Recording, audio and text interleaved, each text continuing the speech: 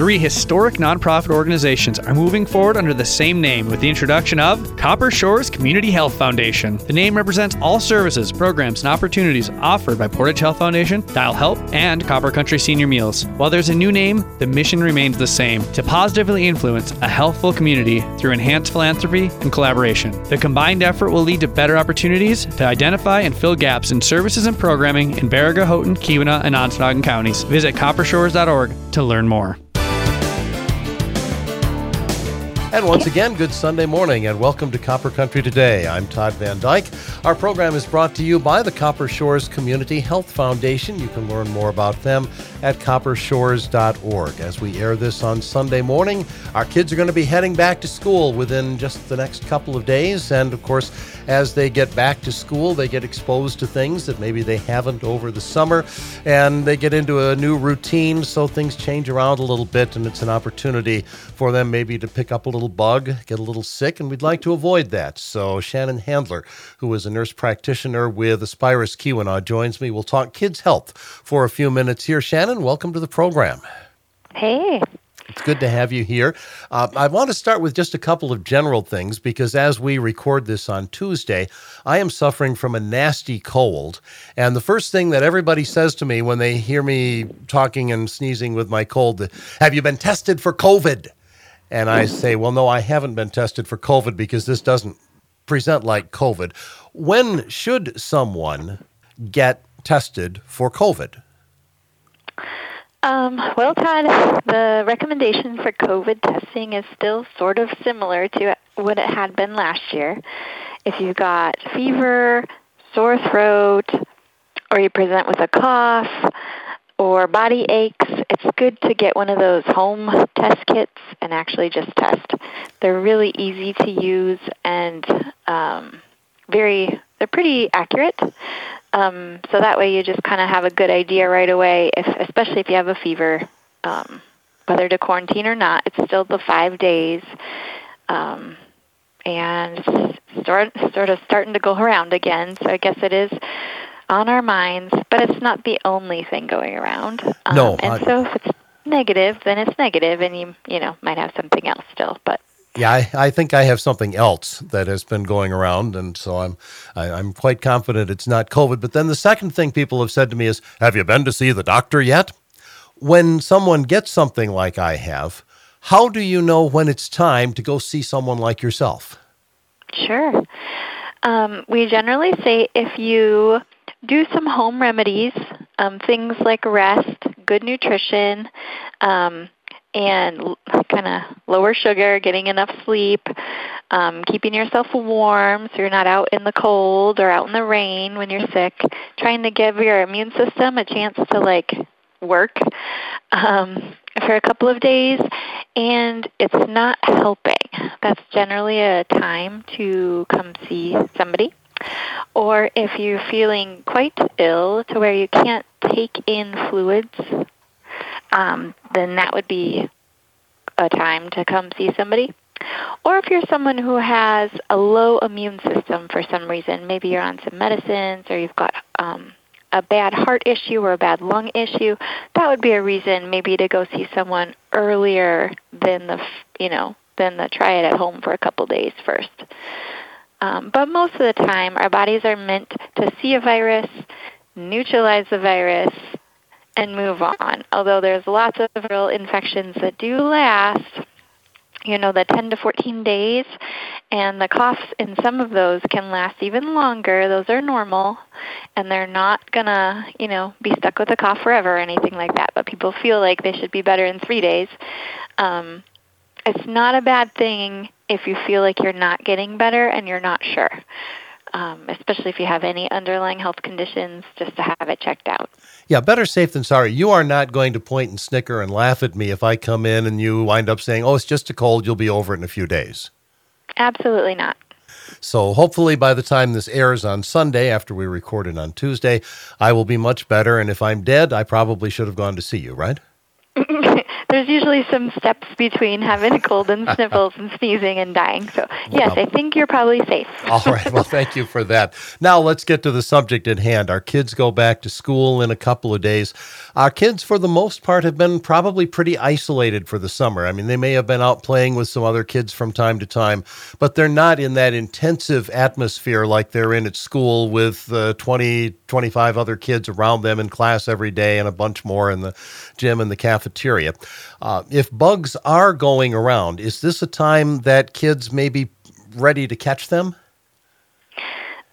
Yes. So there's lots of things that can play into immune response, and one of them is stress. And so kids are maybe a little nervous for their first day of school. They may not know, if their friends are in their class, or they may not know how their teacher's going to react or how they're going to feel when they sit in that classroom. All those things kind of go into their heads and make them feel a little bit anxious. When that anxiety happens, it makes some of our hormones kind of more prepared to fight, flight, or freeze, and less helpful to actually fight or boost our immune response.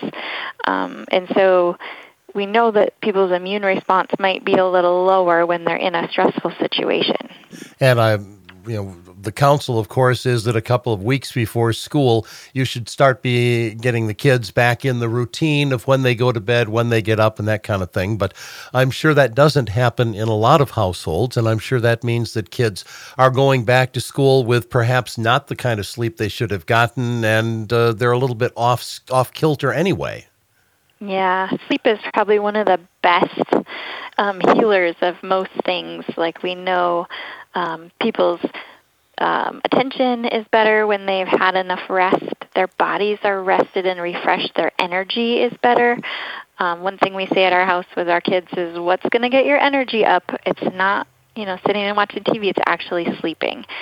And so actually going to bed and sleeping and making that a priority is something that we really need to embody and to really help our kids do well, like making sure our houses are not super loud at bedtime, making sure there's not a lot of stressful, anxious conversations happening right at bedtime. That's maybe not the time to be checking your child's backpack and yelling at them that they didn't give you the folder that they should have given you and that you need to get their homework done that minute. That's not going to help them fall asleep.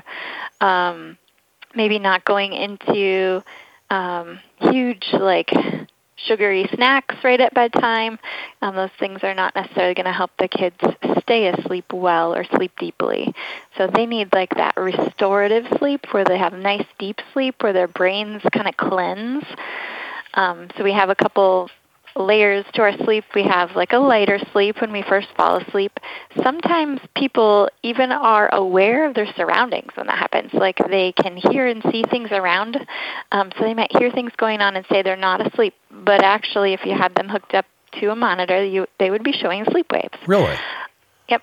So that's a light sleep. And that can have a couple of stages. And that's important. We need that to get into our deeper sleep. Now, our deeper sleep is where our brain is refreshing. That's helping, cleanse out all of the synapses and making things click for the next day. It helps us to be able to, function and focus on things and complete tasks. That part of sleep is very important. So if you're not getting into a deep sleep because you might have a sleep disorder like sleep apnea or something, you're not actually using probably your full brain as much as you could be. So kids need to hit a little bit of light sleep before they can hit deep sleep. So they're not sleeping long enough. That part of their brain is not happening either. So they need to get long enough sleep as well. So we do recommend for 3 to 5-year-olds 10 to 13 hours of sleep at night. When they're getting up, 6 to 12-year-olds, we're looking at 9 to 12 hours. And teenagers, we still need, 8 to 10 hours sometimes of sleep. And when you're not getting enough sleep, we can see definitely some mood swings happen because their bodies don't feel good and their brains don't feel good, and they just need that restorative. So Well, and Then it affects their studies as well. If you can't concentrate appropriately at school, if you can't concentrate appropriately on homework when you're doing it because you haven't had appropriate sleep, your grades fall. Right. Yep. So how do I get my child to sleep? Does reading in bed help? Does turning on the television on a timer help to get them to sleep? Or are those things detrimental? Sure. It kind of depends on the families. Some people do really well with timers on their screens, and some people don't necessarily. You, as a family, generally trying to limit screen time right before bedtime there's a bunch of research about that being very useful because it turns on part of the pituitary gland that tells us when we should be sleeping. Which we want that to not be turned on. We want that to be helping us fall asleep. So those screens with blue lights actually trigger that part of the brain, and we don't want that on. So we want those screens kind of out of our kids' hands, an hour to even a half hour before they're trying to go to bed. So something else that's also relaxing might be a book. It might be just a talk, like talking to our kids. It might be singing. It might be just kind of being together and telling stories about our day, but just in kind of a calm way where the lighting might be turned a little lower. Again, we're trying to not stimulate that pituitary gland. So like your brightest light in your house probably shouldn't be your kid's bedroom. Okay. When you're up and trying to get them to fall asleep. And then if you have a process like that you always do every night, usually that helps the body kind of unwind, where it's just like a muscle memory thing. We go up and we brush our teeth and we, get our pajamas on, and then we go lay down and we, read a book for 10 minutes or something. However you have that set up, doing it pretty similarly most nights is super helpful because that helps your body's muscle memory kind of turn on, and you don't have to work as hard to fall asleep. Now, our bodies know how to fall asleep. That's not usually the problem. Our bodies will do that. Our brains are kind of the ones in the way of being stimulated and turned on to whether we are comfortable to fall asleep or not. So we're trying to make our kids comfortable to where they feel safe and where they feel calm and where they can actually feel like they can shut their eyes safely. This puts a responsibility then on us parents to create this environment and recreate it consistently every evening, doesn't it? Yes. If we're staying up more than about an hour out of our regular range, you're going to have some sleep troubles up to 2 days later. So if you're having a later night, really it should be more like a Friday night if you can plan that ahead as a parent, because they will need both Saturday and Sunday to get back on schedule. Talking with Shannon Handler, who is a nurse practitioner at Aspirus. There have been products that I've seen advertised recently that, frankly, kind of are ringing warning bells in my head. I'm seeing sleep aids for kids. NyQuil, I think, has come out with something. It's supposed to be a version for kids to use. Moms and dads give it to them before bed. Good idea? Necessary idea? In general, we try not to medicate sleep for kids because then it's more sleep sedation rather than actual restorative sleep. But I think that they should probably talk to their providers about what might be going on for them. So there's a difference between me falling asleep naturally and me taking one of these, quote unquote, natural sleep aids that kind of forces me to sleep? Yes. So it depends a little bit on what's going on, but sometimes those can be not great for getting your deep sleep and your REM sleep happening. Okay, because I certainly notice as an adult, if I'm sick and have a cold and I take NyQuil at night, I sleep, but I don't wake up refreshed like I do if I've slept normally. So that the medical-induced sleep, probably not as healthy for kids, and probably not something we should be doing on a regular basis then, I guess. Let's bring the kids off to school now. You mentioned that COVID is experiencing a little bit of a resurgence. I was doing a little reading this morning about a new brand that has come out with a whole bunch of different variants and seems to be maybe a little resistant to the shots that we have had already, and they're working on getting a new shot put together for it. How worried should a parent be about COVID as kids go back to school? So that's a tough one because we don't really know with the new variant if there's going to be something new that we haven't seen before. However, most kids up here have had exposure to COVID now multiple times, and every time our bodies see that, they do make antibodies, and kids make them better than adults. We know that. And so we do give our kids a booster with like immunizations, for example, but we're not sending them into, the COVID landscape that we had when it first came out because our bodies have seen variants of it now, so it's not quite the same as never having seen it before. So the newer immunizations, they're not out yet, I guess that I've heard, but you would do that sort of similar to if your child was going to get a flu shot. Like, we don't like being home with our kids that are sick for 10 days. No, we don't. I don't. My kids are miserable when they're sick. And so in my instance, like, I will probably have my kids vaccinated. It's not necessarily in my mind for my kids that they are going to, die from COVID at this point. They've had it, and it's awful. Like, I don't want to revisit that again. These vaccines are safe. They're very effective. I've seen kids who've gotten actual COVID and end up, really, really sick. We see the worst of the worst when we're in healthcare. So, but we have to remember that, some kids, are going to be fine. So. Well, and there's a secondary implication to this as well. Okay, little Johnny or little Janie bring COVID home from the second grade, and they're prepared to handle it, but there's grandma and grandpa, and they get it, and now you've got a bigger problem. Right. Mm-hmm. So there's a secondary protection that's important, too, with these vaccines, and you can reiterate everything that I have read, and there's been so much controversy about these vaccines, but they certainly seem to be safe and reasonably effective. Yes. Mm-hmm. What about the other vaccines that kids should be having? I read a report the other day that a few years ago, 75% of our kids in Michigan were getting vaccinations for measles and mumps and whooping cough and tetanus and things of that nature. And that's down to about 2/3 now. Is that a growing concern? Very much. The vaccines we've had for even, 50 years, those ones, suddenly people are like, oh, not my kid, which is a little bit intriguing to us in healthcare because it's like, well, these were developed to prevent your kid from dying or getting, polio lung. Like, we have patients who, cannot walk now because they had polio when they were kids. It's not a benign problem. Like, if it comes back, we're going to be not a great community and able to handle all these problems. However, we are hopeful that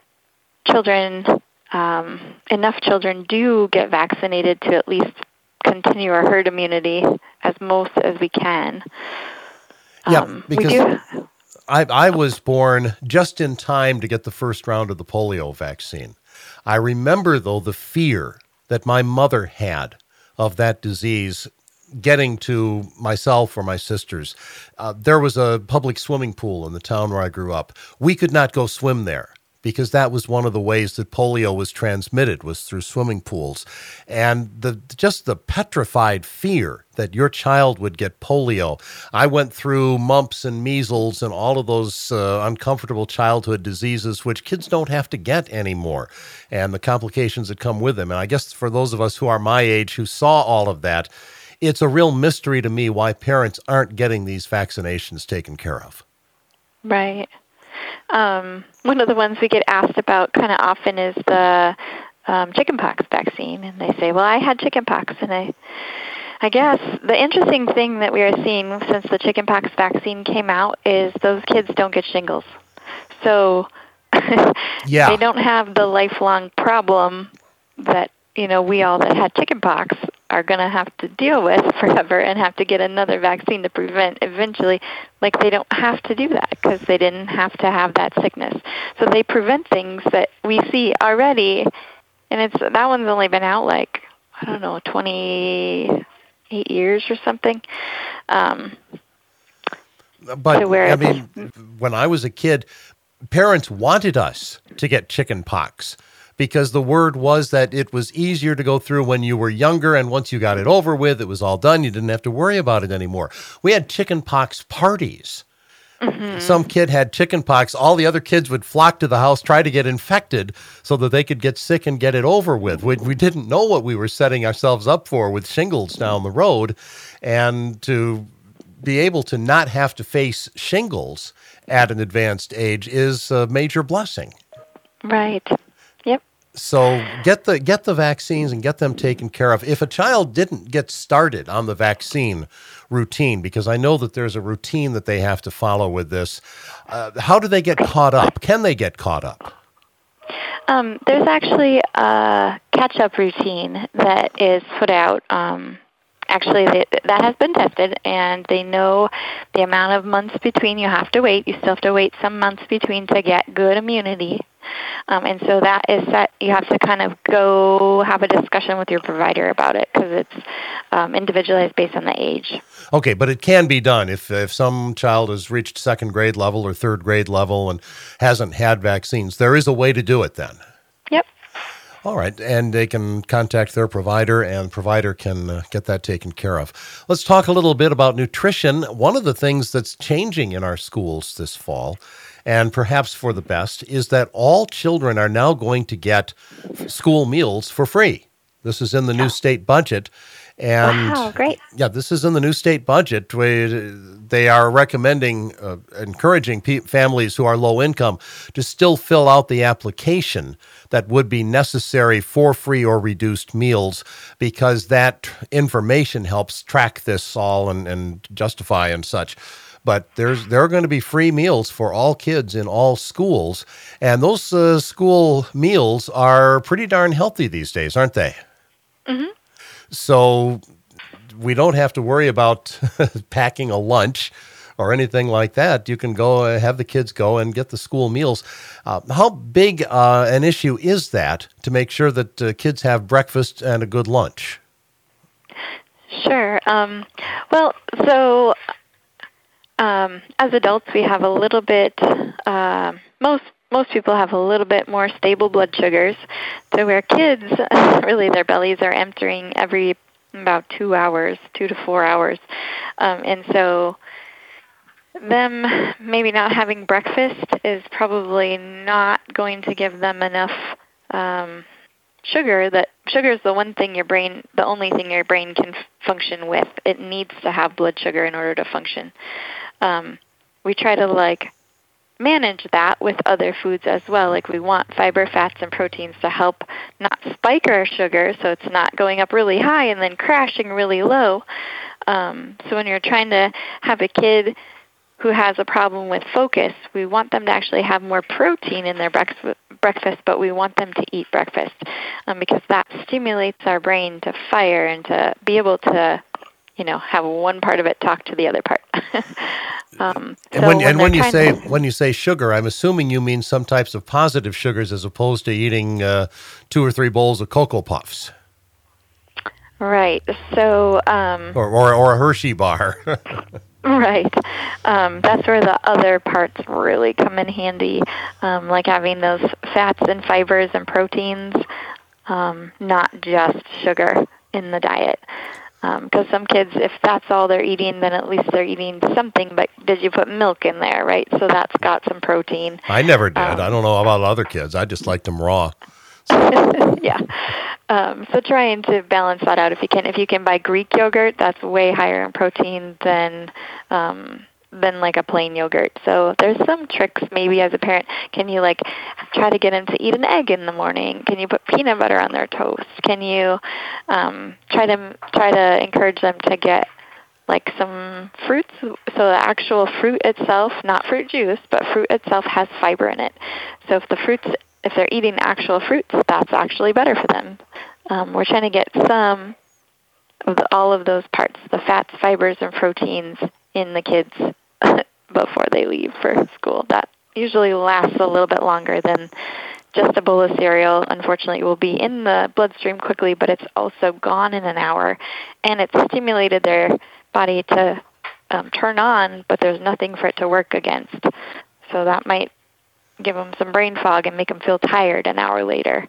So if you can, try to get a little more balance in that meal when you're first sending them off, and it really is better for their brains to have something. Yeah, and the schools are going to be providing breakfasts at this point, so maybe a good idea just to let them go and enjoy that breakfast, which is probably planned out with that in mind. As we close things up here, Shannon, suppose my child hasn't been to a doctor for a while. Is this a good time to set up a well child visit? Oh, absolutely. How do you do that? You just can call any of the clinics and ask for a well child. Yeah. All right. So call one of the Aspirus clinics and you can set up an appointment for your kids. Very important to have them checked and double-checked because things may be going on that they're not aware of and therefore you are not aware of. Shannon Handler, thank you for your insights on Copper Country Today this morning. Absolutely.